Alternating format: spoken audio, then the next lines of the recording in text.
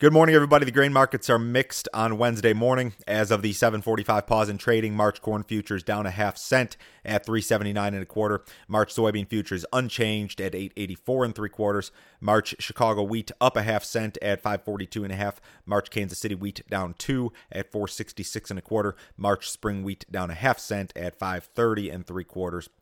Yesterday's USDA report was mostly a non-event. Both U.S. and global carryout estimates for corn, soybeans, and wheat were very close to pre-report expectations. We saw very little volatility ahead of and after the report.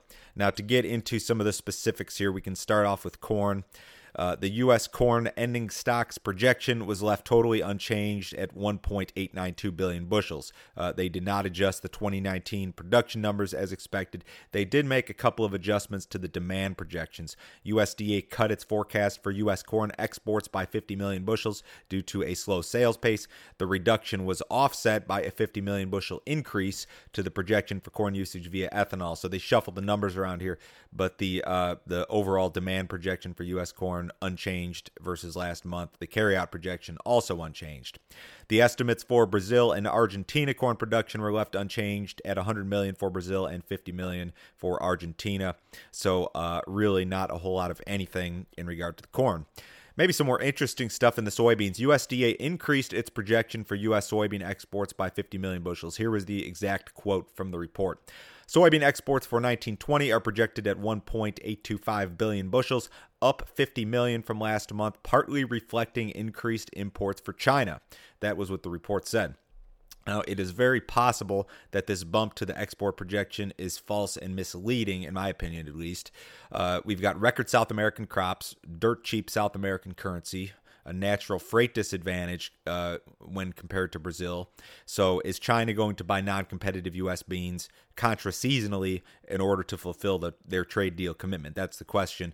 This is a prospect that most traders consider to be unlikely. You look at the heavy fund short in the bean market, and I think that is a reflection of that attitude. The Argentina crop was left unchanged at 53 million metric tons. The Brazilian crop was increased to 125 million metric tons, up from 123 last month. So when you look at combined Brazil and Argentina soybean production, they are projecting a record combined crop. This is the U.S. government. They're projecting a record combined crop of 178 million metric tons. For comparison, the U.S. Produced 97 million metric tons this past year. We had been running in that 120 million metric ton range prior to this past year, 2017 and 2018, both around 120 million if you convert the bushels into metric tons. So you've had a very rapid expansion in South American soybean production. Really, it began in the early 2000s and accelerated quite a bit in the 2008-2009 timeframe, essentially. So this is just an additional factor that will help to keep pressure on U.S. soybean exporters. Our export program just has problems here, and that's why I kind of have an issue with that adjustment that the government made yesterday. As I've said about the situation many times before, I hope I'm very wrong. I hope USDA is right, and I hope they get to increase their soybean export projection again.